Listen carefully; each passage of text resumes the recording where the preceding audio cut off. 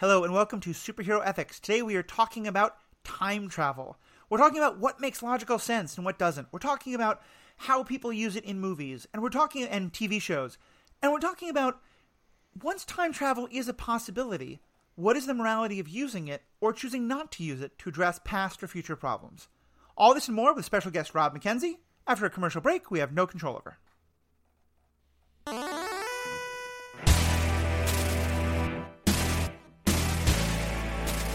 Welcome back. My name is Matthew. I'm your host. I'm joined, as I mentioned, by Rob McKenzie, our guest, who has been a guest a couple times on the podcast on a couple of different topics that we've had you on to discuss magic and discuss Brandon Sanderson novels. And I was really thrilled to find out that you are a big fan of time travel and thinking all about time travel. So really glad to have you with us today. Yeah, thank you for having me. Yeah, I'm a science fiction reader. I read a ton of stuff and I think about it. And we talked about the ethics of AI before in relation especially to I was the science fiction writing side of things. Right. And there's a lot of stuff buried in time travel as well. Yeah. So I'm excited to chat about it. Yeah, and I think I really am too, because and part of what inspired this, for folks who know me on some of my other Stranded Panda podcasts, PandaVision just wrapped up their set of episodes that I was on about Umbrella Academy. And I had a lot of problems with both Season 1 and Season 2, mostly relating to time travel. And I think I've become pretty much known as a person who is generally very grumpy about time travel. And I liked when talking with you offline, it helped me get an understanding of the fact that you really seem to have both a love for this, but also that you bring a pretty rigid analysis to how you look at time travel. And that somehow as part of that, Bill and Ted's Excellent Adventure comes up as a strong example. Yes. So this is kind of your chance to convince me that time travel isn't always bad, and also just to have a conversation about what is it that makes time travel make sense or not make sense, and how do we kind of wrap our brains around it? Yeah, and the things that I want to talk about that we're not covering. So so time travel has a bunch of branches, and it's been, as far as literary treatments of it, it's been around for a very long time. Right. And so I want to talk about the types that I don't want to talk about, basically, so that people don't get too excited about some of the stuff. Yeah, we don't want this to be a 10-hour podcast, so we're going to narrow the focus. So I don't want to talk about precognition. So like the movie Minority Report, which I have opinions on, as you can probably guess, we're not going to talk about that. I don't want to talk about parallel universes or alternate histories that are just like what ifs. So like The Man in the High Castle was just on Netflix. That's based on Philip K. Dick's story. And both Minority Report and Man in the High Castle are actually Philip K. Dick. But I don't want to talk about alternate histories. Those are super fascinating. They're super interesting. They raise a lot of questions. I don't want to. Yeah. I don't want to spend this podcast talking about them. Yep. Things that are experience loops. Groundhog Day is the classic example that everybody loves and knows. Edge of Tomorrow is another movie that does it. That is just this one person keeps their memory through a set of experiences. One of the top 5 episodes of Next Generation, Cause and Effect, is an experience loop. That's a whole other discussion. Yeah. And forward-only big time jumps. A bunch of people qualify these as time travel, and what this strictly does is disqualify the Time Machine by H.G. Wells, or any Rip Van Winkle style story where somebody just wakes up much later or jumps forward. Planet of the Apes, Interstellar, they're move forward into the future, see what the future looks like kind of things. Right. That's a whole subgenre that is super fascinating. And I just don't want to spend this podcast talking about those, because I think that they're fascinating, but they're not what we think of when we think of time travel. I think that's a really good way to frame it. And I think you just listed all the things that we're not talking about. I think, tell me if you would put this a different way, but I think the best way we can sort of positively talk about what we're doing today is we're talking about situations where our characters go backward in time to try to in some way change something so that the time that they go back to, that they started from is different, or to prevent it being different, or that in some way we're talking about that changing something from the past can affect something in the future or in the present. Right. Or alternately, that they can move both directions in time, because normally you get to move forward. Everybody moves forward in time at 1 second per second, except for that one guy. Yeah.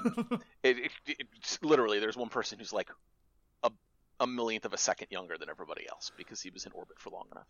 Right. But everybody else moves forward at 1 second per second, and you can imagine skipping forward faster, basically going into suspended animation. But the thing for plots for interesting science fiction is going backwards. The thing that you can never do. The stuff that is pure science fiction. So what is it you like about that? What is it that really kind of draws you to time travel as a plot device in things that you enjoy? So it gives the author a tool to address regret directly in a lot of ways. When you look at Quantum Leap, classic TV show, over the opening credits it goes, Sam Beckett goes to set right what once went wrong.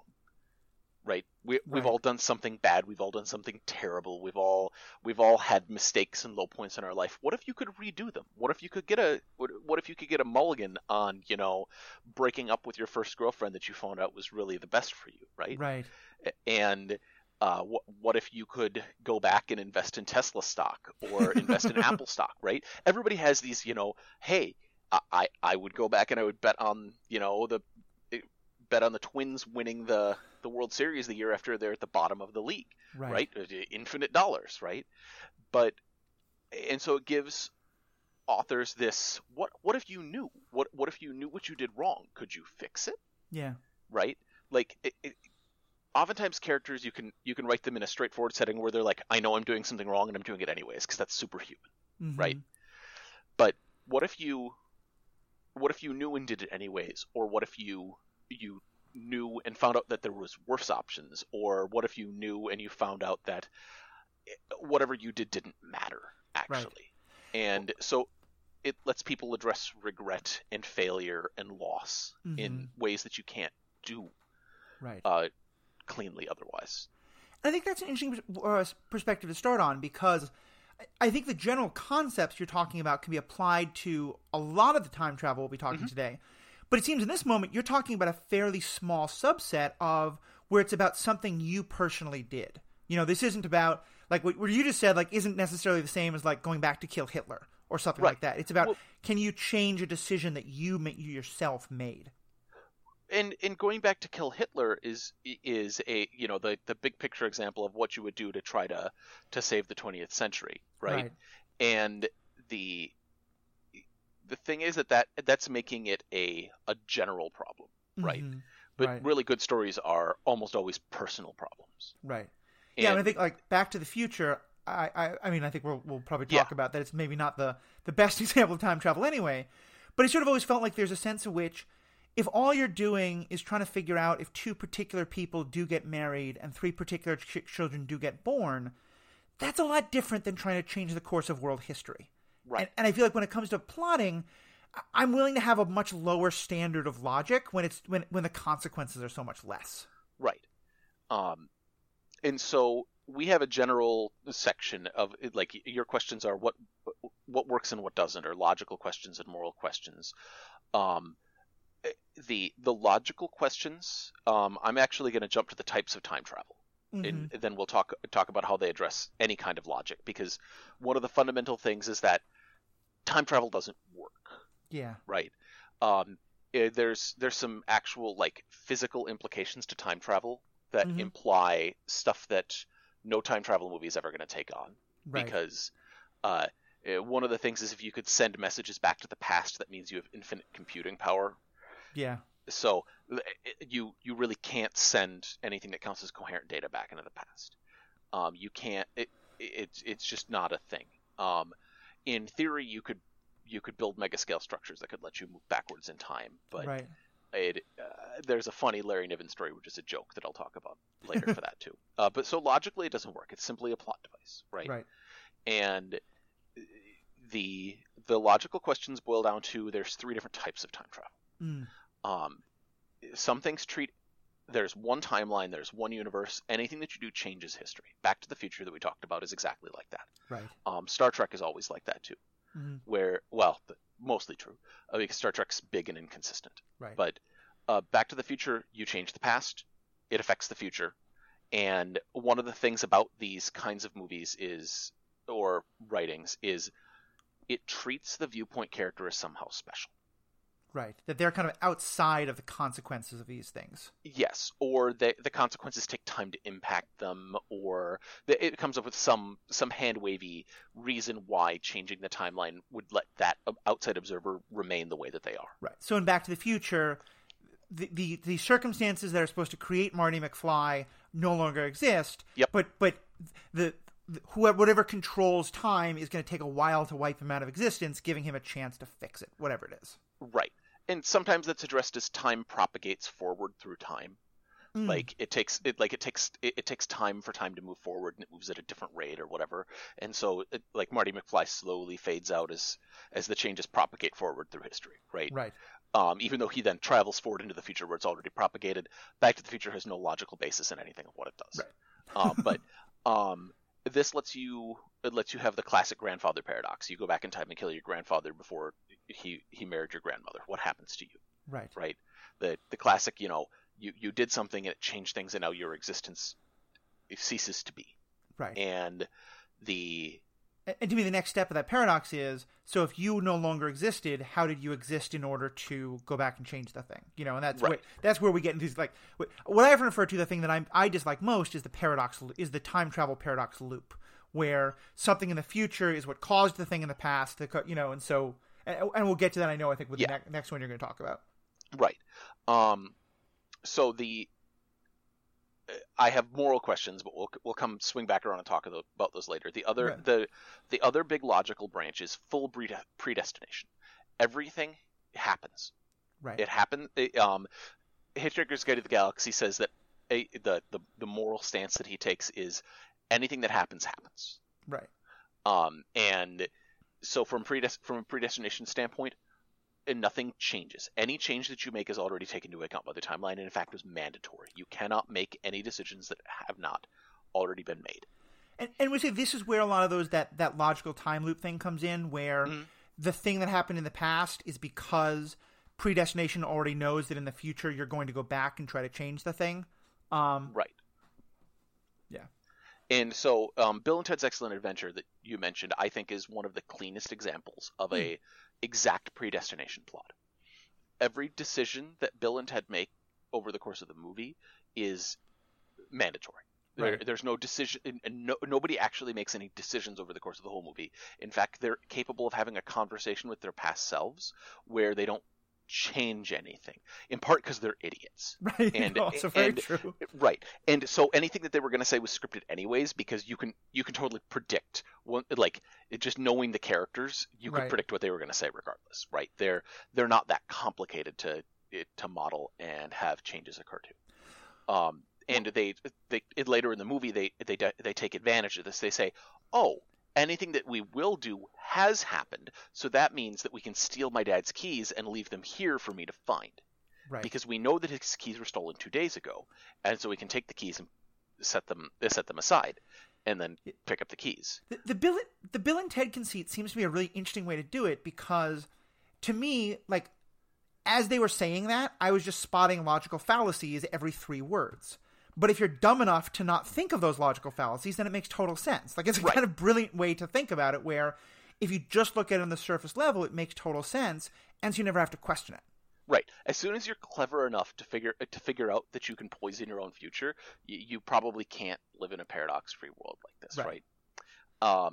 And so this deletes all paradoxes.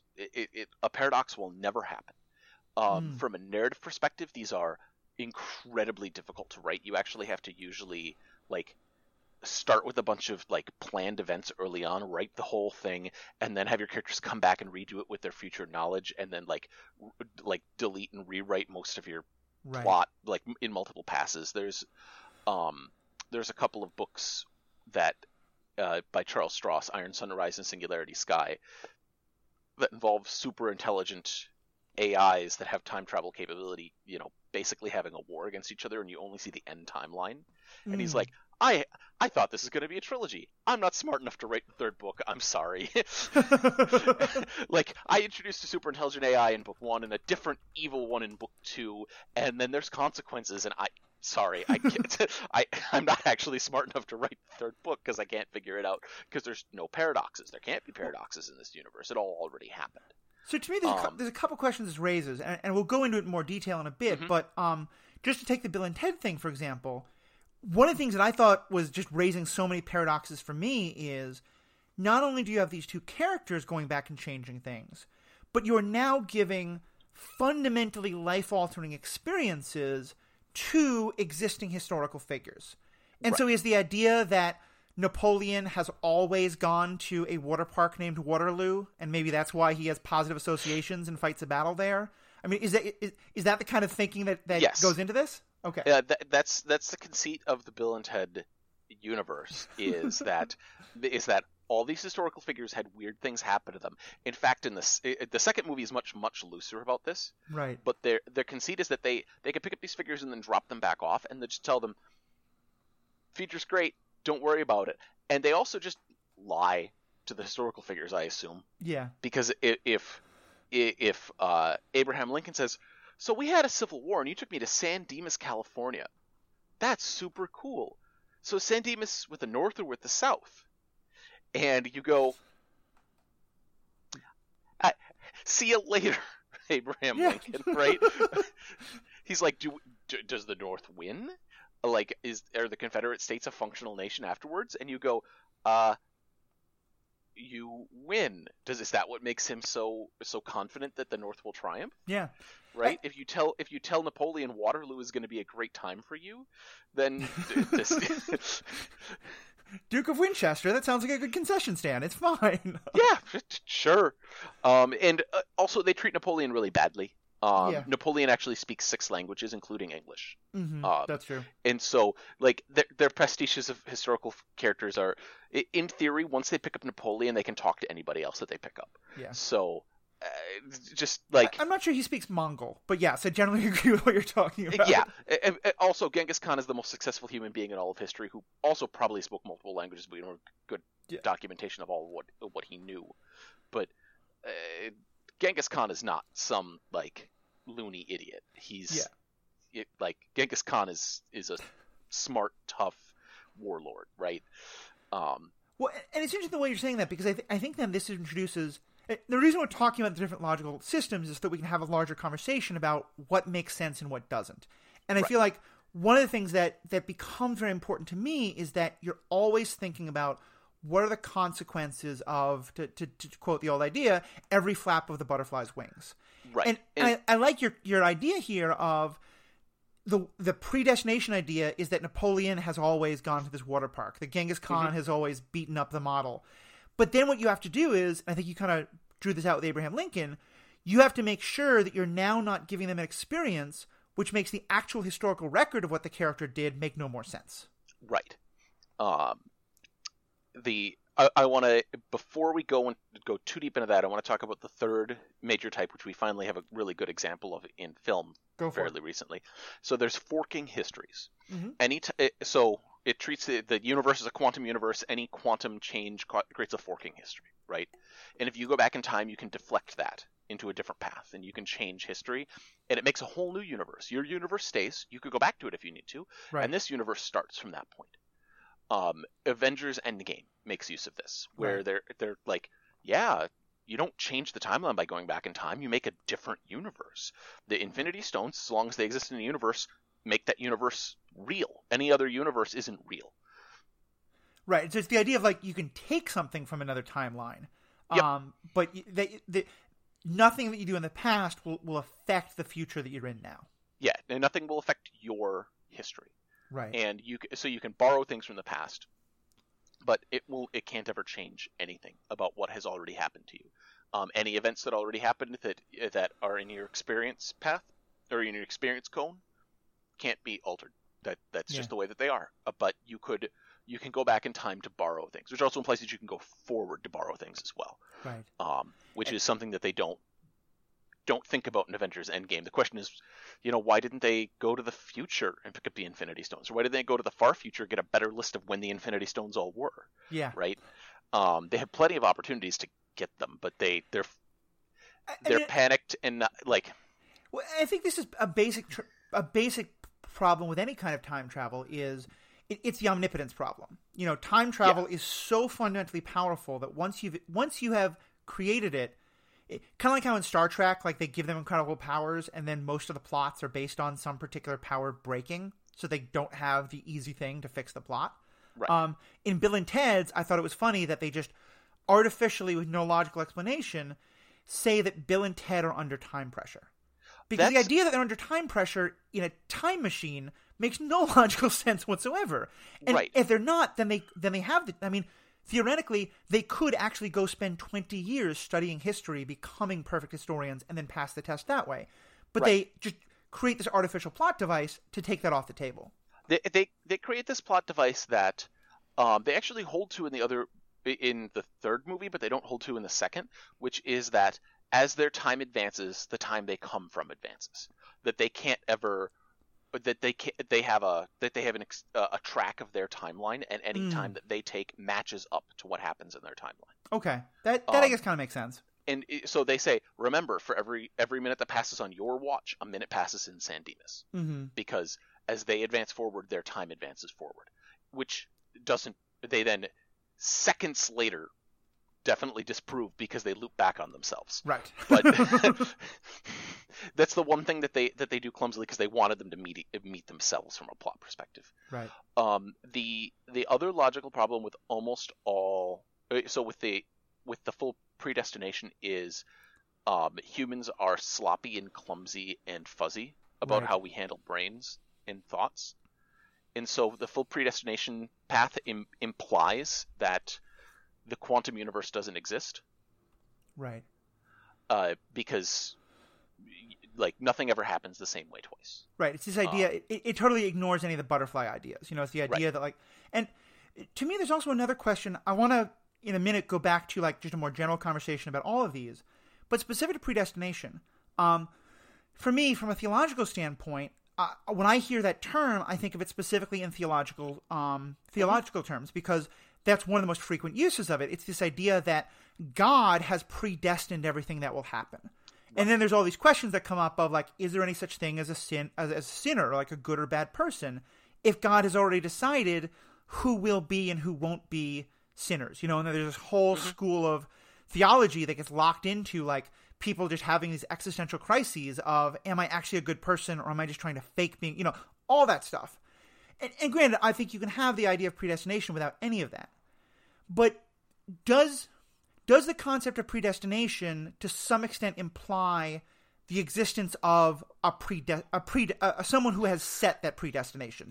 Whether it is like a being or just a force in the universe, or is there some sort of agency at work here? Yeah, what it implies is the Copenhagen interpretation. I don't know how much of a physics geek you are. Not at all. So, in as layman's term as possible, explain that. So there's two types of views of the universe. There's the classical universe, which is Newton's universe, which is everything is set up, it's clockwork. There is no actual absolute randomness. The stars in their courses, the orbits of the planets don't have any variation. The Copenhagen interpretation is that even down to the most fundamental level, everything is knowable and understandable and is set. You can know exactly where and how fast an electron's going. Every piece of matter you can have perfect knowledge about everything. Right. Then there is the quantum view of the universe, which is that some things are weird. So when I was talking about how nothing ever happens the same way twice, Schrodinger's cat is the classic thought experiment for this on a macro level, right? Which is you can't actually tell if a radioisotope is going to decay during a period of time. It has a 50-50 chance to do so, and that's absolute. That's not actually predictable classically. And so you can't Heisenberg's uncertainty principle says that if you measure the speed of an electron, you lose its position. Right. If you measure the position, you lose its speed. There's math and weirdness up there, but basically you can't get both sets of data at the same time. Measuring one changes the other. Right. And it changes it into something that you can't know. The universe is fundamentally quantum. It's also fundamentally classical. It's both things at the same time. And it's totally fucking weird. Sorry. Right. Because have you heard of the double slit experiment? No. Okay. So this is one of the coolest and strangest results in physics. You have a photon of light. That's a discrete unit of energy, right? Mm-hmm. You can send one photon through a slit, and it'll get so you have a vertical slit, and so when you look at, say, a slit and you have a light source above it, you get a spread out underneath it, right? Mm-hmm. And so you have like a cone of light coming out of this slit of light. So you can send one photon at a time, though. It's possible to ship out one photon, and that'll go out, and those will form a cone, a probability distribution across the cone, right? Right. That's simple, straightforward. That happens in any interpretation, in classical or quantum interpretation. It's just like it moves a little bit. Like you could predict it classically for any given one, but in the quantum, you can't predict it. But the double slit experiment, you take two slits and put them next to each other, and light, if it's a wave, would interfere with itself, like sound waves interfere, right? Right. Or when you view two waves on the surface of a pond. If it's a wave, that's the quantum interpretation. Instead of it being a particle, which is absolutely predictable, Mm-hmm. waves will interfere with themselves. Right. So if you pass it through two slits, you should get interference patterns. You do, but only when you observe it. Of course. It's. I mean, everything you're. I maybe that I'm not sciencey enough to understand. Everything you're saying seems to argue against any concept of a predestination universe. But I'm more asking about, if we accept predestination, does that imply there has to be a destiner? That implies that it implies you probably can't know. It implies the universe was set in its course. It's you could make the theist argument that whatever set it in motion we can't know or understand. Right. Something set it in motion could be. It doesn't necessarily need to be an omniscient or an omnipotent God. Right. Right. It's so I said it could be a force. It could be a group. Right. It could be anything. You know. Right. It could be a mathematical, argument. It could be like anything that's outside the bounds of the universe. The universe is a closed system. Knowing anything outside of that closed system is fundamentally unknowable. So right. Whatever, just give up. Like, you can't know it, you can't test it, you can't measure it. It is anything that you can say about the universe can be asserted without evidence, so it can be dismissed without evidence, right? And so it's possible to have time travel and predestination that's based on the universe as a clockwork mechanism without mm-hmm. any implication about a creator. A clock maker, yeah. Right, without a clock maker. And so that it's very possible to say, well, in a predestination universe, in a universe where everything happened already, right, that there has to be something that set it in motion and said, this is the absolute shape of it. Yeah, and I think that's a really interesting way to phrase it. Sorry, go ahead. Have I read stories like that? I'm thinking if there's most science fiction stories end up at most religious agnostic. Right. Like, sometimes they don't try to address the problem of an omnipotent or omniscient God unless they're specifically going out to talk about religion. Right. And then they're usually allegorical in some way. Right. Yeah, and I think I'm more bringing it up because I think it's an interesting thing that science fiction, I think in part because it is on some level a fundamentally the question of who has created this thing that is to be destined is itself a theological question. And for obvious reasons, I think, as you just said, science fiction generally doesn't, dive into that unless it wants to very specifically. But I ask it because I do think that a lot of times the way we talk about it and the way even characters will talk about it, it becomes very interesting, especially when we'll get to this more in the morality questions. But once you're starting to get into the question of, is this timeline right? And I don't mean right in terms of like what originally happened, but is it like morally correct or should it be better? Then a lot of times I think part of what that gets into is who decided that this all should be how it is, and all the questions of like, well, but this is the whole time cop question. Yep. Once you have someone saying what time is what it should be, the next question is, well, why? And is there it often feels like the argument of a time cop assumes that there is some intelligence, and maybe it's just the intelligence of a clock without a clock maker, but that there's some sort of fundamental rightness about time playing out the way it did without interference. I guess that's maybe why the question is so interesting to me. Right.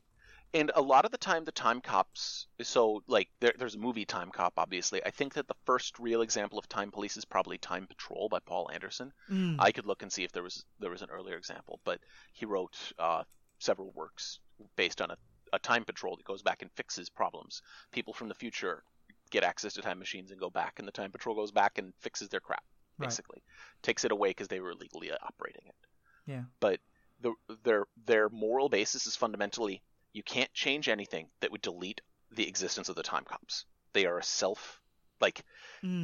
And anything that would change the history to the point where the time cops don't exist, they don't allow. That's it. They're like, for the most part, like small changes back in history, you go back and you kidnap a peasant in the year 1312. In most time cop driven universes, time is elastic enough to absorb small changes. Right. But the time cops, morally, the only thing they care about is keeping their own history secure for the most part. Right. And then they of course have moral quandaries where somebody's like, well, why don't you go kill Hitler? And they're like, we genuinely don't know what would happen if we killed Hitler in 1929. Right. The episode of Superhero Ethics that will come out is not yet published, but will come out immediately before this one. One of the things we talked about is, I think, actually very relevant to this, because it's the whole idea of the difference between one evil person versus an evil system. And Hitler, to me, is a great example. Like, a lot of time travel is based on, you go back in time, you kill Hitler, everything's better now. Which ignores the fact that, like, the Nazi Party just puts Himmler in place, or whatever it is. Right. There's all sorts of, there's places where killing Hitler would make time worse. Right. Like, if you killed Hitler in between his rise to power and and when he decided to irrationally attack the USSR, time gets real weird. Yeah. Right. Maybe Germany wins that war, or maybe just he becomes a martyr and the neo-Nazi movement in Germany is much stronger now, or whatever it is. Right. Good.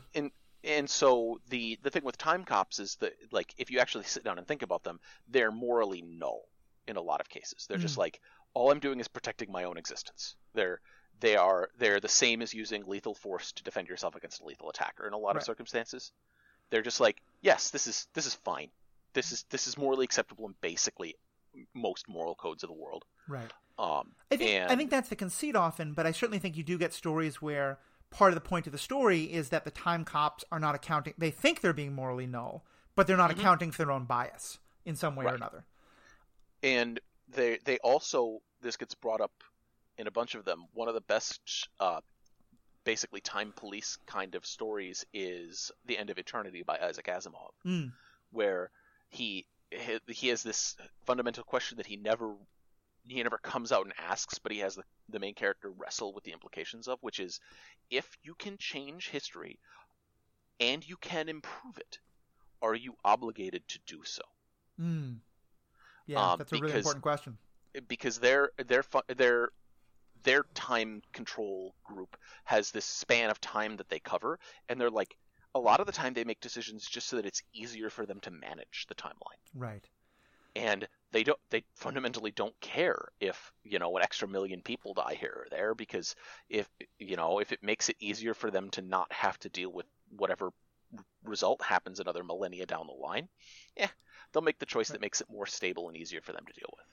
So that's a great morality question, and we'll get to that. I want to just step back, though.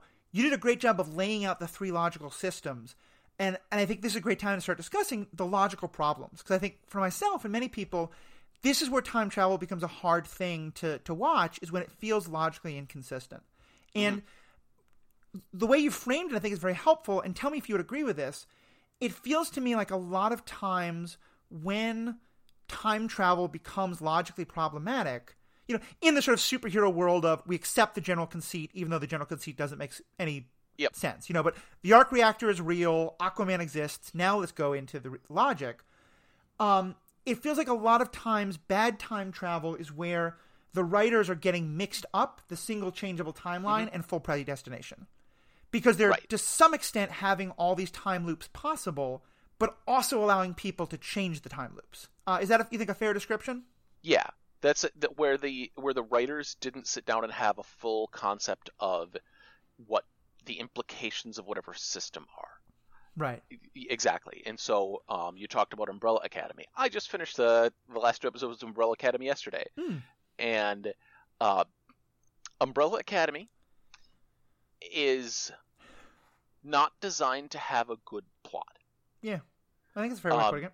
Even without time travel, even if you took all the time travel episodes and deleted them, Umbrella Academy is a bunch of idiot characters acting in dumb ways that are true to themselves. Yeah. Which is why I like it. It's a very community kind of thing where, you can be an idiot as long as you're true to your character, and I don't care. Yeah, to me it's much more about the psychological effects of being raised to be superheroes. Like that's what it cares about.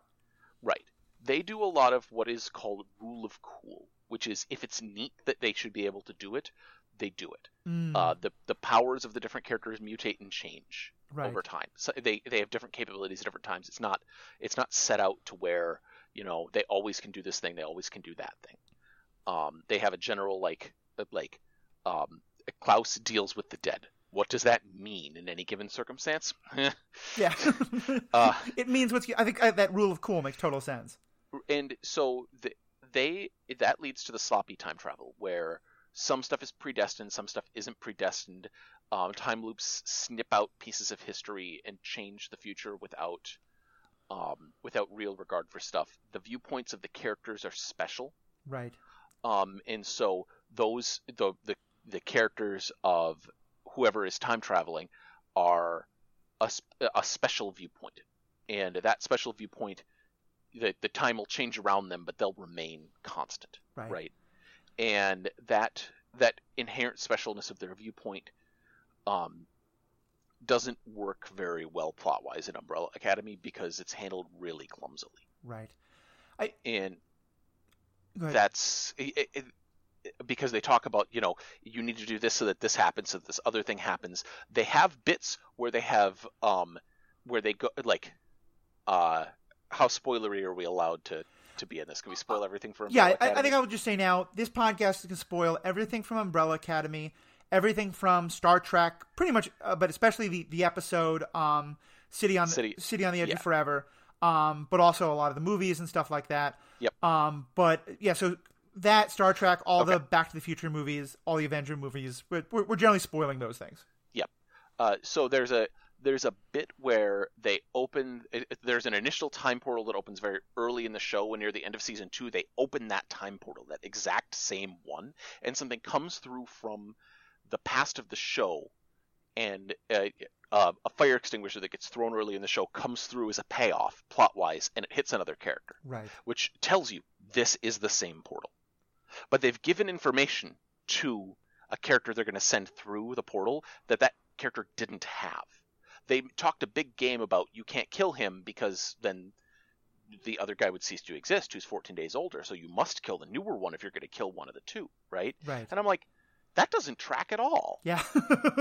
Once you show up and talk to him, you've screwed up your future, right? Well, and I will say, I did like, a lot of the time travel in Umbrella Academy does drive me batty, and hearing sort of the time travel expert that I'm now anointing you for, because you've read a lot about it, agree with that does help me a lot. But I do think that one of the things that I like about Umbrella Academy is it really gets to the idea that anybody having an objective understanding of time travel, logic, or morality is wrong. Like that, the time cops who are presented to us as sort of being, that what you said, no morality, it turns out have just as much of an agenda as anyone else, Yes. And that everyone's when the two fives are arguing about what is, the right thing to do for the timeline, it's more because neither one of them wants to die, but also because they're having the psychosis set in, and it's, right. I at least appreciate that for sure. Right. And so the thing with Umbrella Academy is that, like, there's also just implications they don't go into with the way that their universe is set up. They have this commission that edits time to be the way that they want it to be, which has to be the way the commission comes to exist, right? Right. Like if you argue that there's any kind of paradox in their universe, all they're doing is controlling their own initial existence and making sure that it happens. Right. But that implies that somebody else is trying to alter it, that other people are changing the timeline, because it doesn't just happen on its own, right? They aren't trying to bonsai a new timeline to do a particular thing. They tell them this is the thing that must happen, this is what happens. And it's always happened. But then about midway through, you find out that that's not the case, and they have no idea what they're talking about, and none of them remember history at all. Oh, John F. Kennedy got killed? That didn't happen. And I'm like, point of order. You're talking to somebody who knows for sure JFK got killed. Right? Well, and I think the JFK assassination moment in Umbrella Academy is a perfect example of this, because one of the things I think that always drives me the most crazy about this is when it's when some consequences matter and some don't, specifically for plot reasons. Your own brain starts to think, well, wait a minute, why is that true? And so, for example, in the version of history that we saw, yes, there was no actual attempt to assassinate JFK. Instead, the police building that was like close to the route was blown up, and all the police who were killed, who were, by the way, investigating what they thought of as a communist spy. Wouldn't that also create the building didn't get blown up, just everyone inside died. Okay. If the building gets blown up, then they start a nuclear war. They had to save the building from being blown up. Right. They just had to kill everyone inside. Right. It doesn't make any sense. But yeah, Somebody kills a whole building full of FBI agents and you don't... While investigating a Russian spy, wouldn't that create just as much of the Russians are behind this kind of thing? Yeah. Right. It would, but we were 10 minutes from midnight multiple times in the 1960s. Yeah. When I was sitting down to watch it, and my wife goes, 1962? What's so bad about 1962? And I'm like, the Cuban Missile Crisis? Yeah. Like, that's going to end they have a dozen ways to end the world that year. It's not that hard, right? And so they're... Well, yeah, I think in part what we're getting at here is that there's kind of two different levels of logical questions. One is the logic of the actual time travel itself and, like, timelines. But the other thing is the logic of, can you go back and do something and then be able to predict the results that will or won't have? And in some ways, almost the second one is even more logically inconsistent in my mind many times. Right. The predictability. So the one of the classic time travel stories that everybody refers to, and you've referred to it multiple times, and you probably don't even necessarily know.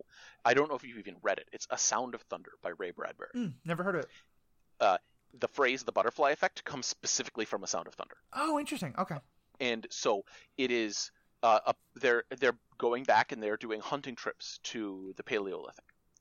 And they're hunting a Tyrannosaurus Rex, and they have hover platforms that stay off the ground, and they get warned, don't touch or impact anything except the T-Rex that you are going to kill. You have a specific time to kill it. It was going to be hit by a falling tree 10 seconds after you're due to kill it, so you won't really impact anything. It was going to die in the next 10 seconds anyways, but you get to say you shot a T-Rex. Right.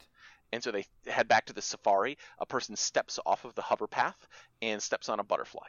And when they go back to the future, the language has shifted a little bit. The vowel sounds are different, and a different person is winning the presidential race. Interesting. So a tiny change caused a small change, but still a significant one. Right, but a fundamentally unpredictable one. Yeah. And so they were like, oh no. And they were thinking, like, can we go back and fix that? We can't undo that, right? And so that's the phrase, the butterfly effect, comes specifically from A Sound of Thunder by Ray Bradbury. Right. And it a lot of science fiction authors agree with you that fundamentally, once you poke the system, you don't know what's going to come out. Everything's too complex. And there's a bunch of Mugwump 5, I think is a good one, by Murray Leisner. They talk about changing the timeline. They have like levels of perturbation. Like they change one letter in a phone book, and that changes the path of the U.S. from an or away nuclear war. Right. And so that's how large of an impact can you create from how small of a change? Right. Is the conceit of that story, where there's outside of time aliens playing with things. And I think part of what you're actually helping me also come to terms with sound far too significant. I just mean like better understand. I think the kind of time travel I like least, and Umbrella Academy falls into this, and probably why I had such strong feelings about it, is where it is time travel of our heroes have either accidentally or intentionally gone back, but they have done something they did not mean to do. And now everything they're trying to do is an attempt to fix that first mistake, to unkill that first butterfly. in the terms you're talking about. And that's where it just feels like the logical fallacies just compound upon each other more and more and more. They do, but that's what I'm talking about, is that the stories are usually ones of regret and undoing mistakes, right? Because even with the time travel, they knew about a mistake, they tried to fix it, and they failed to fix the mistake. You can tell these as a straightforward story, you know, boy and girl get together, boy and girl spend some time together, boy does something stupid, loses girl, realizes that he should make up, goes to make up with the girl and makes it worse, right? That's the same story, right? Just with the extra time travel nonsense added in. Yeah. And so that's what I mean, is that most of the stories are stories of regret and trying to correct mistakes and failure. Yeah, I think it's very true. And I think another thing that comes up for me about this is I kind of wish we would get more stories that are purely the full predestination. But I think the problem is, if you tell us that that's the time travel universe we're working in, then there's absolutely no tension. You know, if Rufus starts Bill and Ted's Excellent Adventure by saying, don't worry about it, what I'm going to do to get them to do the things that they're going to do, to get the teacher to do the thing that he's going to do, to get the father to do the thing, all that's already been decided. So there's no consequence or stakes to anything you're about to see. Now, like, for that movie to make, I mean, mostly it's just a bunch of dumb jokes, but for there to be any tension in the movie, you have to believe there's a possibility that it doesn't work out. And if I'm understanding you correctly, that is actually a false understanding by the characters and thus the audience, because the movie is actually saying nothing you're about to see is in any way up to, that it's basically Candyland. Everything's been predetermined. There's no tension whatsoever. The way that I've seen this avoided most elegantly, because it like that is a problem with predestination. It can be avoided by having two types of characters that you care about. So you've seen the Doctor Who episode Blink? I have not. Oh, it might be the best episode of the New Who. Okay. It only has a couple of conceivable contenders. I may well have seen it but forgotten it. So give a 20-second explanation. The brief explanation is that there are these. The show almost does not have the Doctor in it at all. It follows a character that it deliberately makes you attached to. She is getting messages. Well, one message from the Doctor. She is watching a recorded video. Oh yes, I think I did see this one. And it demonstrates like all of her decisions have been pre-made to the point where she reads a script he has a scripted side of the conversation. She has a conversation and he's a video recording, and they have a conversation, right? And it demonstrates this predestination version of time travel very, very well. And you realize the Doctor is guaranteed to survive this at the end. Yeah. There's no tension for him. Everything's going to work out for him, and you know it is. Right. But everything might not work out for her. And so thus making us care so much more about her matters so much more. Right. Because once after she pays it off and sends this time machine back to him in the past, because the villains are these angels that when they touch you, they eat your history and send you into the past. And so one of her friends gets sent back to the year 1912, right? Or whatever. And then so you realize after she pays off the time machine, they're surrounded by these angels, and it's possible that they could just get screwed, right, by the Doctor at the end of it. And there's all these circumstances where she could get screwed, and all the characters could lose, but the notes get found by somebody else and sent back. You don't know. Oh, right? I like that. Yeah. And so, fundamentally, there's this tension of she's being threatened by the angels, and because they send people back in time, they could actually send her back in time, and then she sends another note forward to the Doctor who's in between. Yeah. And so, there's possibilities that her life could end up hosed. She's not going to die. The angels don't kill you. And so the tension is basically she's going to lose her life. All the trappings of the world around her. Are they going to get torn away from her family, her friends, right? Right. But Doctor Who is an example of the time travel doesn't make any sense, is horrifically inconsistent, and it doesn't matter because the time travel is a vehicle for other plots. And I think that becomes one of the key things is there's an extent to which, and this is true I think for any kind of pseudoscience or pseudo magic or things like that, the more I care about it is the more that the writers care about it. So in Back to the Future, it is not a serious movie. It is a comedy. It is ridiculous. It is meant to be silly. And so I'm happy to be like, who the hell cares what the flux capacitor does? Let's go watch, them, play B.B. King 20 years before anyone's ever heard of it. Love that. I'm sorry, Chuck Berry, not B.B. King. Well, there's problems with the Chuck Berry scene. Well, but... sure, but yeah, but oh yeah, actually, because it is another time loop of this is why Chuck Berry learns to play because a white kid teaches him, which is another huge problem. But you figured out my problem with it. Yeah, which is that white dudes don't teach black dudes to play soul music. Yeah. It's just not... God, I have this horrible image now of someone writing a story where Vanilla Ice goes back in time to invent rap or something horrible like that. Really racist. Well, it isn't. Whatever. Yeah, but my point being that I feel like the less you ask me to care about it. Same with Quantum Leap. Quantum Leap. It's great stories. It's fantastic acting. And it's all small little stories. But the more that you like in Umbrella Academy, the characters are trying to in Umbrella Academy and in Endgame. The characters are trying to decide what does or doesn't make sense for time travel. So I feel like now you've asked me to care about it, and that's where I'm going to have. Right. And that's why I think Endgame passes the bar, but Umbrella Academy doesn't because you've set the bar so much higher. Right. And part of what I think this is also getting at is that of the three methods you talk about, I think predestination, if any of them make sense, predestination makes the most logical sense because there's now, as you said, there's no possibility of paradox. It's also narratively the most boring, as we just talked about.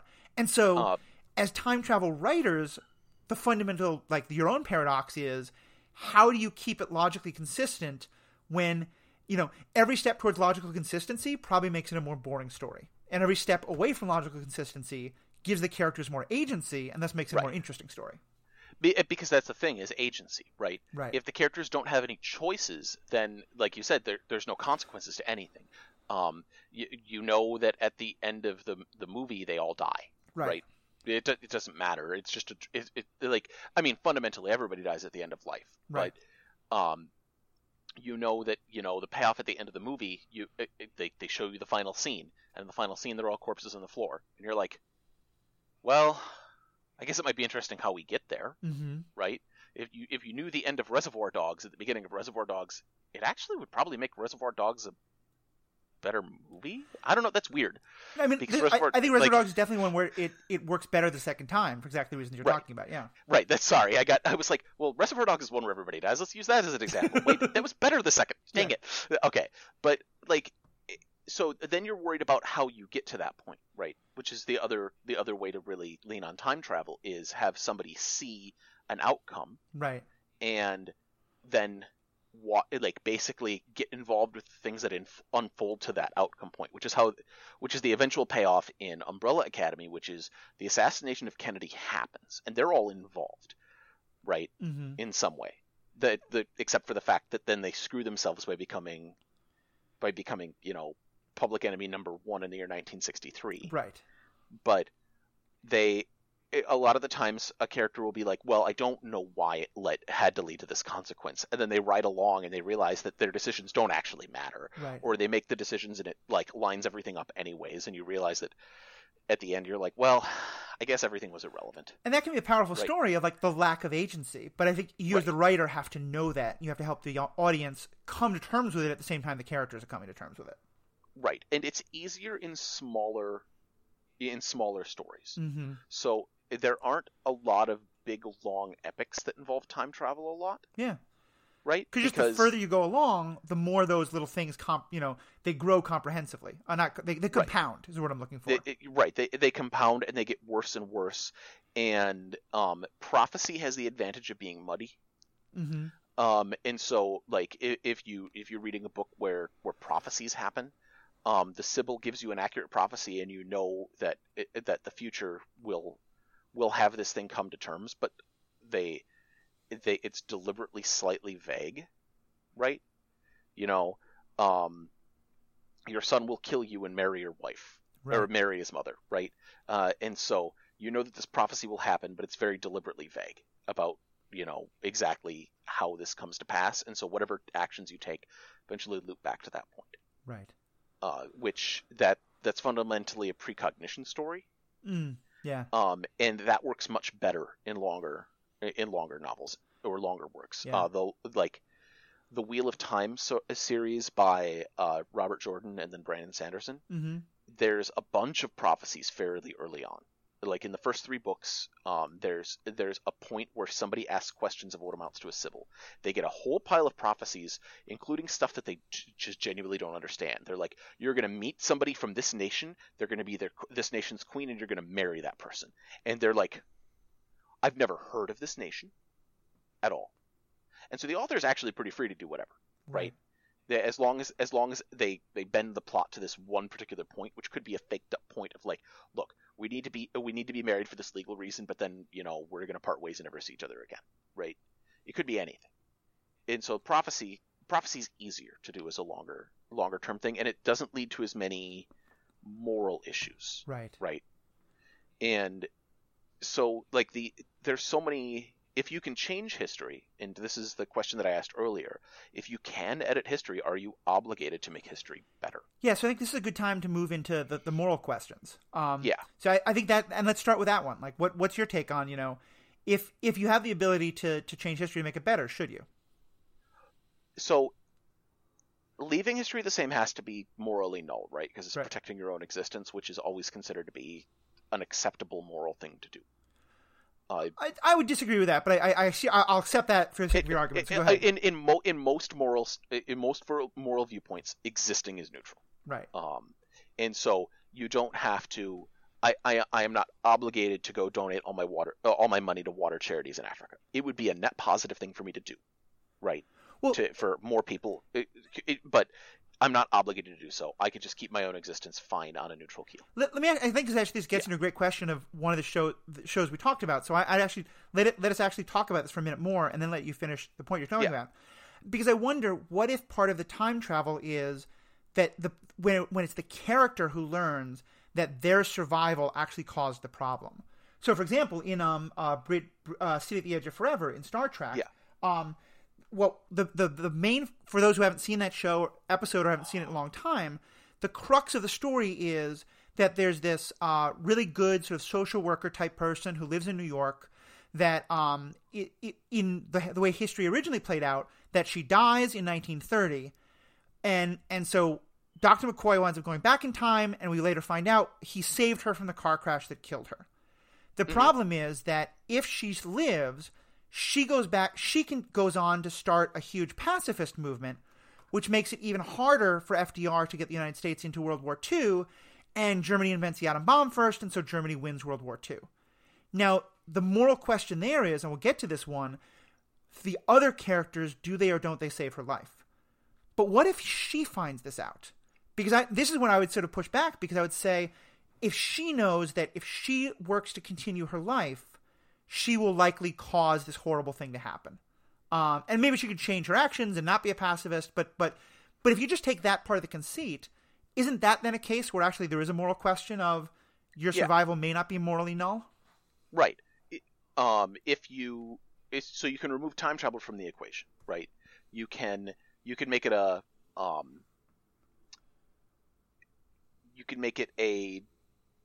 dynastic issue with royalty, for instance. Right. I am a prince. If I commit suicide, then it removes my son, who is a real right bastard and wants to kill a bunch of people from the line, because the rules are if somebody commits suicide, their whole line is removed from succession. Right. Right. And it would switch it over to the other side of the family, and the other side of the family has a whole bunch of like excellent people who would be really great rulers. So I know that morally, I need to remove my line from succession, and the most straightforward way for me to do that is to openly commit suicide or commit treason or something like that, right? Suicide in many moral systems is morally bad, right? I mean, in Endgame, both Natasha and Tony Stark basically do the kind of thing you're talking about. They kill themselves for a larger purpose. Right, exactly. And you could like, they are doing it actively as part of a like trading their life for a thing. Like this is just like I just hang myself in a closet kind of thing, right? Which is, I would argue that suicide is generally morally bad. So that'll be another ethical issue. I disagree with you there, but I totally get it. To get back to your original point. Yeah. To my original point, you can remove time travel from the equation. You can write plots that don't involve this at all. So then the question is whether or not that, like, committing suicide is good or bad. Mm-hmm. And the thing that time travel changes, the one thing it changes is, so in City on the Edge of Forever, it's Spock acts kind of emotional about the whole situation a little bit, which is weird. Edith Keeler's been dead for 4 centuries. Right? So he should just sort of logically understand it, that this isn't a tragedy. We're seeing that, because in some ways, Kirk and McCoy, they have that I now have a human connection to this person, and so now their death matters more to me than it would have if this was just a historical footnote. Spock should be able to say, my connection to a person doesn't make their death any more or less morally significant, but he doesn't in some ways. Right. And so, like, this happens in the real world, too. When you watch Hamilton and, any of the major characters in Hamilton die, it's structured to make you feel it, right? And so when Hamilton dies in Hamilton, Alexander Hamilton has been dead for 200 and some odd years, right? Right. And so, like, realistically, why should I care about Alexander Hamilton dying? Why should I care about any of that, right? It's a historical drama. I shouldn't get all weepy at his death songs. But we're humans, and we make this human connection to this thing, right? Right. And so it makes sense that the emotional center of the show, McCoy, and the decider section of the show, Kirk, should get emotionally invested in the situation. Right. Spock should just say, "Dudes, like, she's been dead for multiple centuries. Yeah. Like, she's a figure in a book, guys. Right. Can we go?" Well, and I think to get back to the main kind of question we were talking about, that I think City on the Edge of Forever is such a great example of. Like, here, this seems to be an example of, you go back and you don't change history, you undo the change that you did to history in order that, a small tragedy can happen so that a ginormously different, much larger tragedy doesn't happen. I think, to me, the main moral question here is, because you're right, like, the question is, like, should you do that if you can? The problem is, I feel like that this is kind of Godwin's law in action, because the problem I have is, who gets to decide what the right history should be? And once you get Nazis involved, Godwin's law, it's pretty easy for us to say, like, Nazi bad. But, what if this was about, like, communist China? Like, communist China, like, should they or shouldn't they have won the Chinese Civil War? Mao did horrible, horrible, horrible things. But the Great Leap Forward is one of the biggest mass murders in history, right? Like, right. But would Chiang Kai-shek have been any better? Like, or what? Right. Where is China now compared to what it was 100 years ago or 80 years ago? Like, so I guess that's to me that's my counter to this question of, if we're going to say that there's some morality to going back in time to fix history, doesn't that bring up the problem of who gets to decide what is the best version of history? Right, exactly. Like, the question that always gets asked is, let's pretend that you find out that despite everything terrible that happens in World War II, the next generation of leaders after the Nazis realize how bad it was, turn everything around, and turn the world into utopia by the year 2020. Right. Right? Like, now where's your trade-off? Yeah. What level of good and what level of bad do you balance? Or if you're purely utilitarian about it, you'll make lots of these, like, what I should probably do is say, go back to the first group of hominids that count as human, and then start building a good society from them, right? And that is the most history altering that you can do for the greater good, right? Right. Because that deletes 1 trillion people. I think it's an interesting question as well, because, and this is where I think the subjective part comes in, a lot of times it's, I want to stop the great evil that I don't think I benefit from, and that I also feel like I can see as an objective evil. So, for example, I'm going to go back and kill Hitler. Great, but in pure numeric terms, you probably save as many lives, if not more, if you go back and kill Christopher Columbus. Or, in some other way stop colonialism. Or you go back in time and you give Semmelweis the actual underpinnings of the germ theory of disease. Right. Like, holy cow. If Semmelweis could have proved his case to the world, then you would probably save on the order of 10 billion people's lives, right? Like the it's really difficult and big because your pivots are so large, right? But then are you responsible to all the people that this uncreates? Which is the forking histories issue. If you create a whole universe by going back and making a forking history, are you responsible for the bad things that happen in that universe too? Yeah, I think, and amazing. It all comes down to consequences. You know what's the morality of your consequences, and yeah, are you a consequentialist? Right. Like, do you believe that all outcomes from your decision are within your cone of consequences? Right. Right. So that leads to all sorts of problems with time travel, because you get to the other thing that time travel does as a plot is it lets you see long-term results of your actions. Right.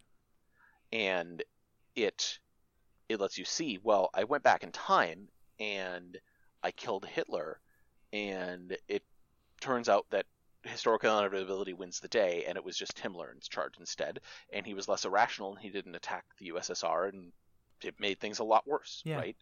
The war took an extra 5 years, and we dropped nukes on half of Europe.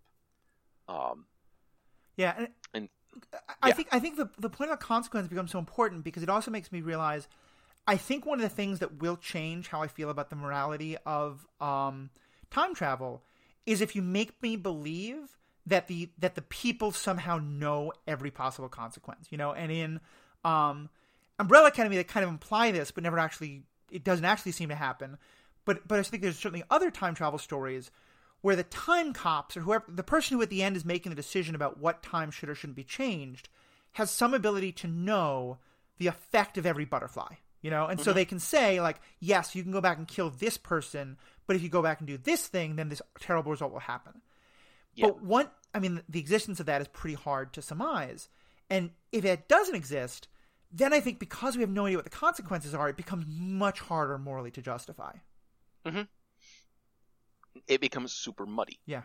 And the greater good arguments end up getting into weird places in some of these shows. So Travelers is a really good time travel show, right? And have you seen Travelers? I have not. Okay. The high level thing is that time travel is actually a discrete one directional data sense. So a traveler is basically quantum leaped into a person's body, erases the person that's there, and is replaced with their personality, and that's one and done. Mm-hmm. They can never go back. And the other thing is that underdeveloped brains, the supercomputer in the future, can send messages via children's brains. Right. Because their brains aren't developed enough and so it can very temporarily take over the child, give a short message, and then let the child loose. So that a traveler will be sent back, and they send back a team that has a specific set of skills, which is actually like really sensible and makes the show work. Right. And the team is told, your mission is to do this set of objectives that's sent to you by the supercomputer in the future. The supercomputer's objective is to undo this big giant catastrophe, an asteroid striking the Earth. Okay. And that's all the computer wants to do. It'll end up deleting its own existence. It morally believes that this is correct. It saves an unbelievable number of lives, and it's a tragedy that isn't caused by people, and so it's not a big moral quandary on do you right. in 1927 do you preemptively invade Germany, right? Right. There's no political side in favor of the asteroid. You're not right. Taking sides in history. Right. In fact, it's pretty clear. An asteroid striking the Earth is bad. If you can prevent it, you probably should. Right. Great. It's an impersonal tragedy. And the thing that happens in Travelers is they find out that their actions on their way to saving the world from this asteroid subtly screw up the small group of survivors that are in the future. Yeah, that's an interesting one. And that's one of the side plot things that happens is they find out that they start getting people back from the future that remember a different future from them. Right. And so they're like, well, we're making some of these things quantitatively worse, but we're going to delete everything that leads to our existence for the most part. Like they morally, they're like, well, we care a little bit, but not actually as much as you might think, because the end goal is to delete like 200 years of history, right? Right. And so they, but they have this structural problem of the show, like it needs an antagonist. Yeah. And so they have a different traveler that, abandoned the whole traveler agenda and has decided to set himself up as emperor of the world. Interesting. Basically. But the show is really good. Yeah. It's one I've heard good things about before, and this concept of time travel is one I think I'd really enjoy seeing. Right. Especially because it seems like this is going for a much broader picture than you often get. Yeah. I think, and this is kind of maybe my last sort of big problem with time travel is, and this is a problem I have with a lot of superhero media and stuff like that, is it buys into, what I'll often refer to the mirror of the great man of history, conceit, which is already kind of problematic, but now it's the great villain of history. And right. We talked about this last week, but just to bring you into that conversation, have you seen Legend of Korra?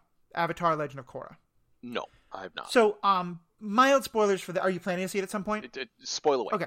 One of the things that the show I think does a great job of addressing is in season 2, in one of the seasons, our villain who wants chaos kills a clearly evil, terrible, dictatorial ruler of one of the main countries.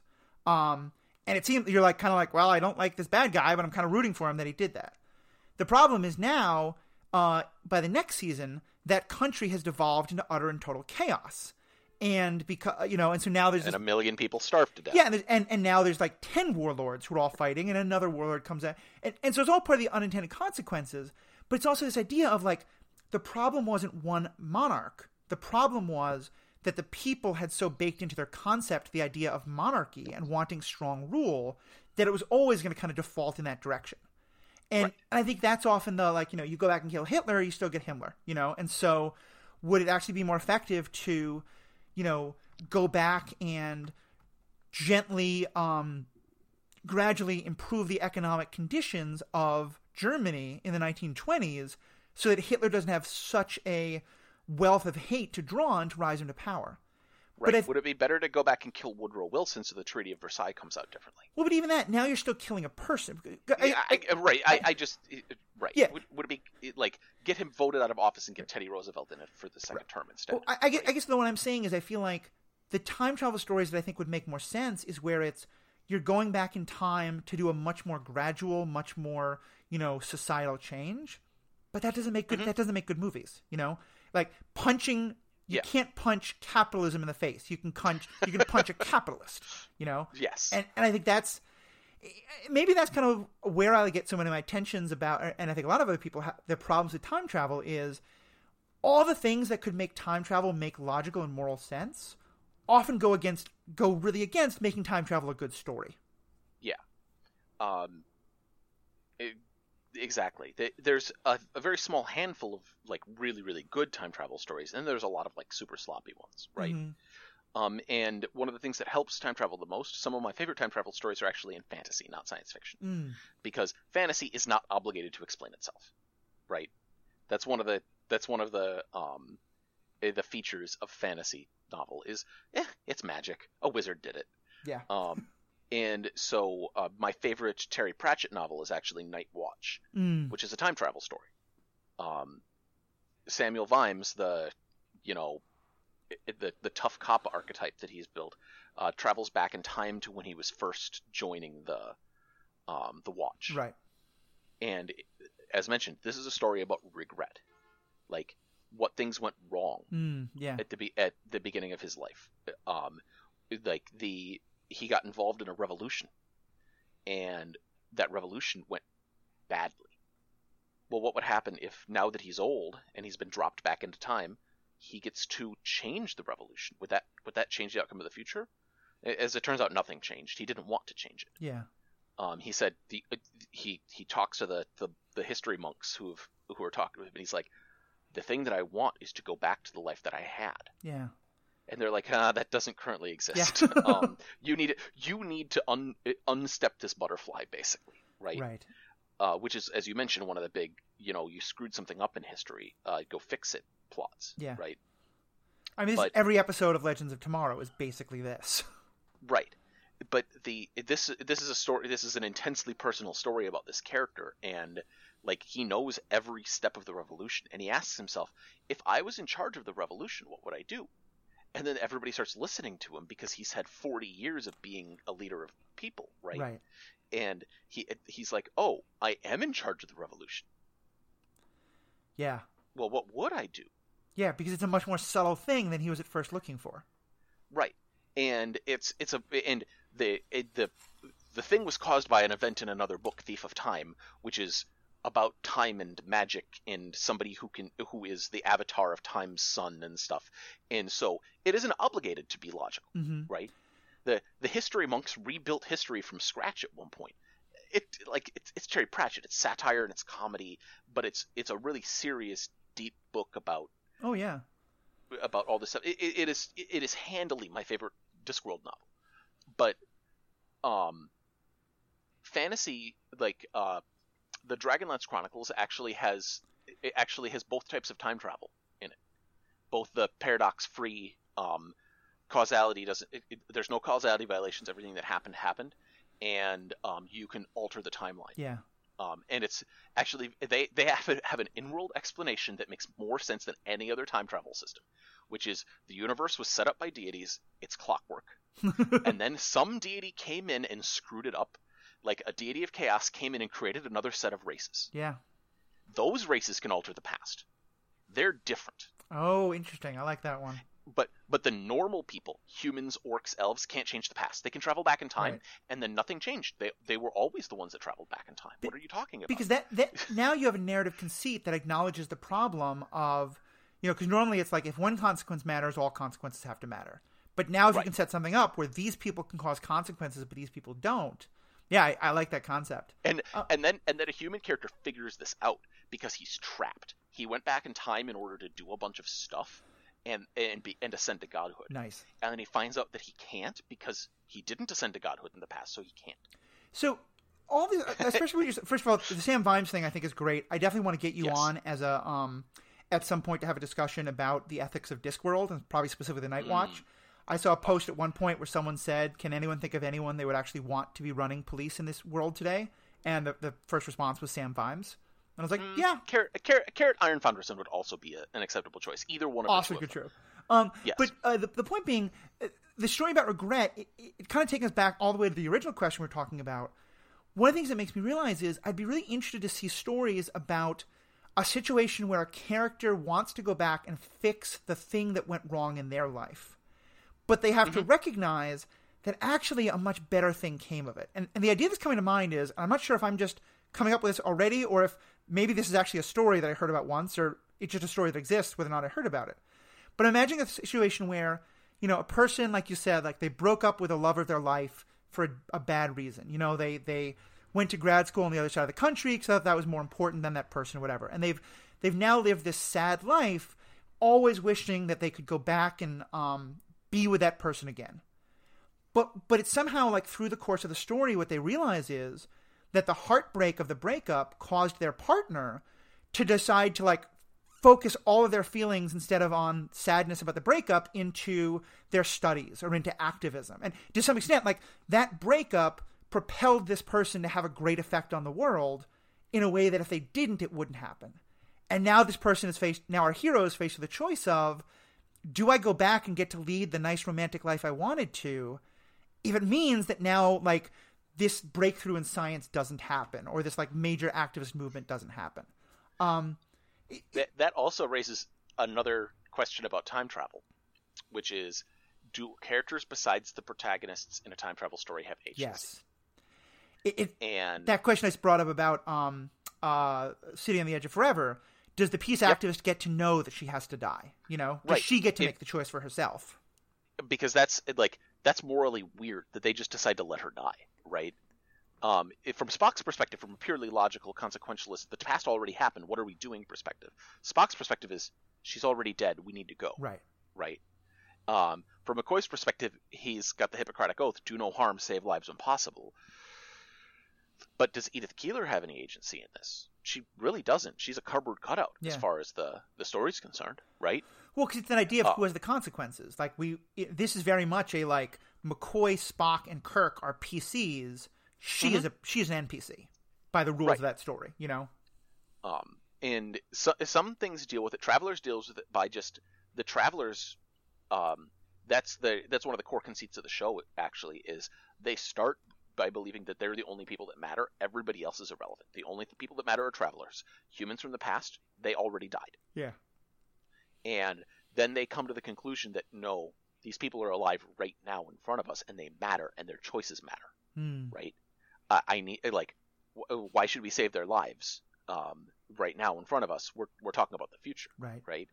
And then they come to the conclusion more and more. They're like, oh, that's a really dumb and weird thing to think, because they're immediately in front of me making decisions. Well, yeah, because it's so much of it's about what is it that matters to you. Like I'm now thinking a fun time travel story. The original co-host of the show and a frequent guest still, Paul Hoppy, he's a vegan. I'm thinking you could have a cool story about a group of vegans who basically go all the way back to prehistory and try to find like every moment where for the first time like a group of people ate the flesh of an animal and they poison it to try and get those people to think, no, we shouldn't eat animals, you know? That's probably far too broad a thing just in terms of anthropology, but like it's an interesting idea because to that group of people, the preservation of animal life, you know, it would be, you could literally, from that understanding, save billions and billions of lives. But then you are also deleting all of the future chickens, right? Like, that chickens don't lead good lives in factory farms, but fundamentally the factory farm causes them to live. Right. Is it a net positive or negative to delete them from existence? Yeah. I mean, and that's why I really appreciate what you're doing, because I think what this is helping me better understand is that if you can look past the logical fallacies of time travel, the moral questions it raises are actually fascinating and really interesting. I think the problem is that so many time travel stories, either they get lost in the time travel mechanics instead of the ethics of it, or they just do the time travel mechanics so badly that it doesn't make any sense. Right. And so, like, my pitch is for stories that actually talk about this a bunch. A Sound of Thunder, obviously. The thing that the butterfly effect comes from. If you want to read ones, have you heard of the first 15 lives of Harry August? I haven't. Okay. It's the protagonist is Harry August, who is an Ouroboran, or they call them Kalchakras in the book as well. They have different names for what they are. Every time they die, they are reborn as themselves at the start of their life. Their life is on a loop. And it's a time travel story because he lives through 15 lives in the book, right? But all the other Kalchakras are running around and doing stuff. And there's no explanation. They don't understand it. They don't need an explanation, right? That's just the way that life is for them. But they have these moral quandaries about other people being NPCs. What happens if you change the future? What happens when you change things enough that another Kalchakra isn't born? Are you killing them?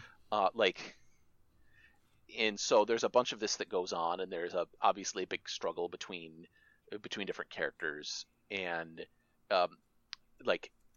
it's a book that treats time travel as a real serious ethical thing that also drives a plot that you really couldn't do otherwise. Ooh, this is a book I'd love to read. This sounds really interesting. Oh, it's very good. Yeah. By Claire North. Okay. The End of Eternity by Isaac Asimov, because I'm a big Isaac Asimov fan, treats things very, very well. Yeah. Like I said, the protagonist doesn't realize that there's moral and ethical questions buried in all the decisions that he makes, but Asimov is very aware of that. Well, yeah. So because and we'll put all these links to all these, or at least the title of all these books in there. I'm now, however, going to take away your own agency for your own good, because you said you wanted to keep this to about 60 to 90 minutes, but I'm sure we'd have so much fun talking about it more. I was looking at the time, and that's why I was talking about these other things to check out. I had a couple others, and then do we want to tag out at that point? I was just going to say, because I'm just going through. Yeah, is there any kind of if there's one last sort of question you think we haven't gotten into, or I think maybe we could just put those books in the notes, and if you want to just write a sentence or two for our people who look at it that way. But yeah, what's kind of if there's one last question or idea that we haven't talked about yet that you want to make sure we get into? So the other question that you can really ask about agency is the biggest one, which is who gives you the right. Right. Because you made the time machine, does that give you the right to decide the future? Yeah. That's very arrogant. However, a lot of people get put in that situation day to day. What gives the President of the United States the right to make the decision about whether or not to launch nukes at other countries? Well, and fundamentally, I think this is actually just the most fundamental superhero ethic question. Is it's the Peter Parker question: does great power come with great responsibility? Whether that power is the ability to go back through time, or the ability to punch really hard, or the ability to buy everyone out of poverty. And it's interesting, I think, especially because for all the things we've talked about, like if you don't know the consequences, or you don't recognize your own biases, or anything like that. One thing I'm just thinking of is, imagine if time travel was just like easily available to everybody. A parent is watching their child basically die of drug addiction. Can they go back in time to change, to take the needle out of their child's arm for the first time? When it seems like that's an objective good. But again, also how much is that our different perceptions on drug use and things like that? And or would it be better to go back and, make sure that child gets good addiction treatment or something like that? Like there's just, it's all these questions that open up. And I think they all stem from this idea of, why do you get to make that decision, or who gets to make that decision? Right. And when you go back to that child and you know that they're going to, get their first heroin at this particular friend's party. You go back in time and you ground them a week before that and then prevent them from doing so. And you're successful. And you stop them from doing that. That makes the child in the future a different person. Yeah. Because people are the sum of experiences and the pattern that is ourselves, right? And so you changed that person. Is that killing the addict? Yeah. That they become 20 years down the road? I mean, it's a very different question, but this is the Tuvix question from Star Trek. We have two people who are melded into one person. And it's do you watch Agents of S.H.I.E.L.D.? I have watched some of Agents of S.H.I.E.L.D. I stopped partway through. I should probably pick it back up. They do a version of the forked history, but where it's about people living in an artificial intelligence.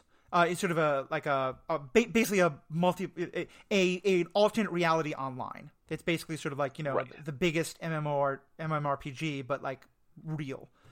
And one of the really questions I get into is okay, so you have these computer programs that are that are living real lives in this thing. 'Cause it's not really a computer; it's kind of somewhat magical.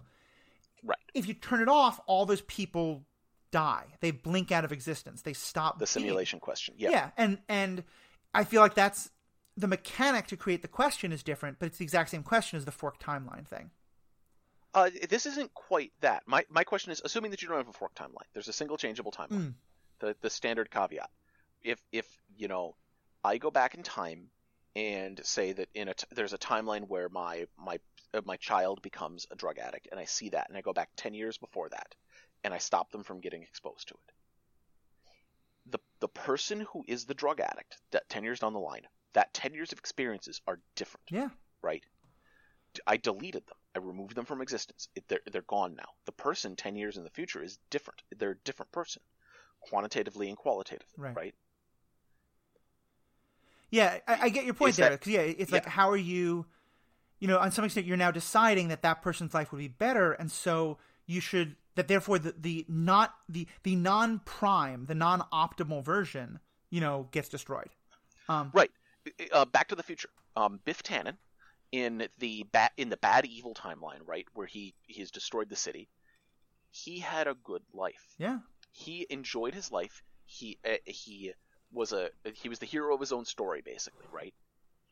But that Biff Tannen he's when you go back in time and you fix things and you bring it back to the normal timeline, Biff Tannen's good life is deleted.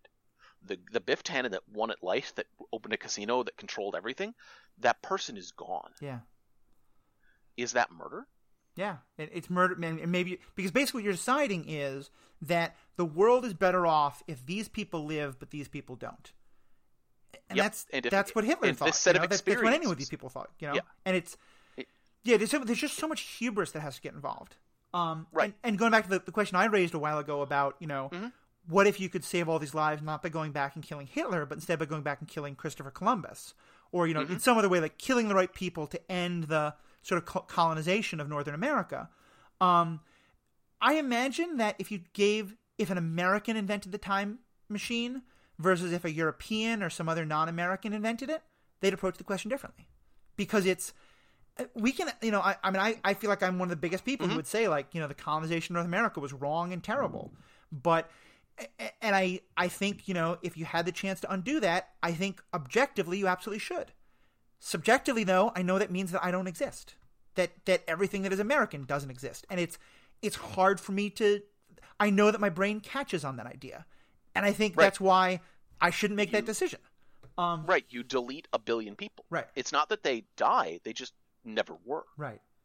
And you replace them with probably a huge other number of people, so it's not that it's a zero, we're not saying how many lives get deleted. It's just someone's still deciding that these people's lives would have had more moral value than this other group. Right. And that's weird and troubling because that's a question that comes up in real life too. We talked about Chairman Mao, right? Chairman Mao made that decision all of the time. Yeah. Right? That's one of the things that is bad about him is he made the decision to trade lives for other lives constantly, and we don't think that the lives that he traded were good.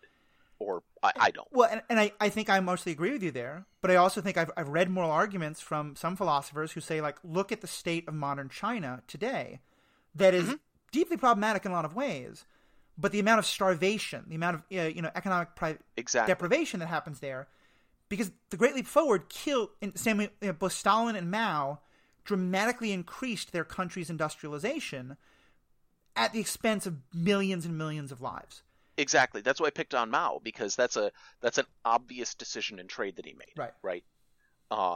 And the question is, like I said, you don't have to resort to time travel for most of the plots that time travel goes to.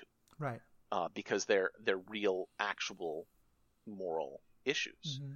But time travel lets you pack it into a smaller space and have fewer characters to make a bunch of the same points. Yeah. It's a lot. And like I said, we could do an entire series on time travel. And I feel like now, basically anytime a big time travel movie comes out, I'm just going to get you back on. Because I think there's an interesting way to analyze these things. Because we can look at both what are the logical questions. To me, there's three levels of analysis. It's what are the logical questions? What are the moral questions? And what's the balance that the writers have to do between the logic and the morality versus the storytelling? I would get into all of those. So Rob, I know you wanted to get to your dinner, but folks, I know you would be happy to continue these conversations, and I will speak in a moment about how they can continue the conversation with you on the Superhero Ethics pages. But if they want to hear your thoughts on other stuff, where can people find stuff you're thinking about or talking about outside of this particular question? Plugging my pluggables. So I guest on a couple other podcasts frequently enough. I'm on Good Luck High Five every few months to talk about upcoming Magic sets and Magic Rules stuff because I'm a Magic judge. This is Magic the Gathering, for anyone who doesn't know. Magic the Gathering, tabletop card game. Don't expect content outside of Magic. It will be entirely foreign to you if you don't do Magic.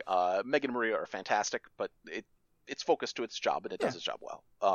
There's also, if you like geekery stuff, I have been on the Geek Bracket a couple of times, which is a podcast quiz show that's run by Judge JP, and JP's great, and we cover all sorts of stuff, and I definitely got smashed with wrestling trivia questions last time, which I know actual zero about. That's awesome. So, and I'm going to be on again in the end of the month, September 30th, I think is when we're recording, so it'll be sometime next month. I'll be on there. Check out both those podcasts. They're great. They're fun times. Awesome. Yeah, I've heard. I've only heard a little bit of the Geek Bracket, but I really enjoyed it. But I definitely heard you on Good Luck High Five a number of times. And for those people who are into Magic the Gathering, it's a great thing. But for all of you, what do you all think of time travel? I know clearly they keep making time travel movies, and Matthew Carroll, especially the founder originally of the Stranded Panda Podcast Network, or at least one of the main founders, he's a big fan of it. And I imagine many of you are as well. What do you think? Do you agree with the kind of logical breakdown we gave? Do you disagree? Do you have other thoughts? Do you think we should throw all this out because time travel is just fun and who cares, let us know. You can find us on Facebook or Twitter at Superhero Ethics. You can also email us, superheroethics@gmail.com. And all that and more you can find on the Stranded Panda Podcast Network website, just strandedpanda.com. There you can find stuff about other podcasts I'm doing, other podcasts that some of our other great hosts are doing. Here we have kind of an ethical perspective, but there's also podcasts that just do deep dives on Marvel, DC, Star Trek, Star Wars, a number of other great properties, as well as the Bingers Assemble and PandaVision podcasts, which just kind of take a look at movies or TV shows that are beloved by geeks in either but don't have their own whole verse. So Bingers Assemble for the movies, PandaVision for the TV shows. And by the time you hear this, PandaVision will have started a discussion of The Boys Season 2 that I'll be on, where we're going to, for each episode, put an episode out. Great TV show, raises a lot of great questions that I think are very vital to what we talk about here. Definitely should check it out, and hopefully check out the podcast. So, Rob, thank you again so much. Thank you to all of you listeners for being a part of this. Have a great day.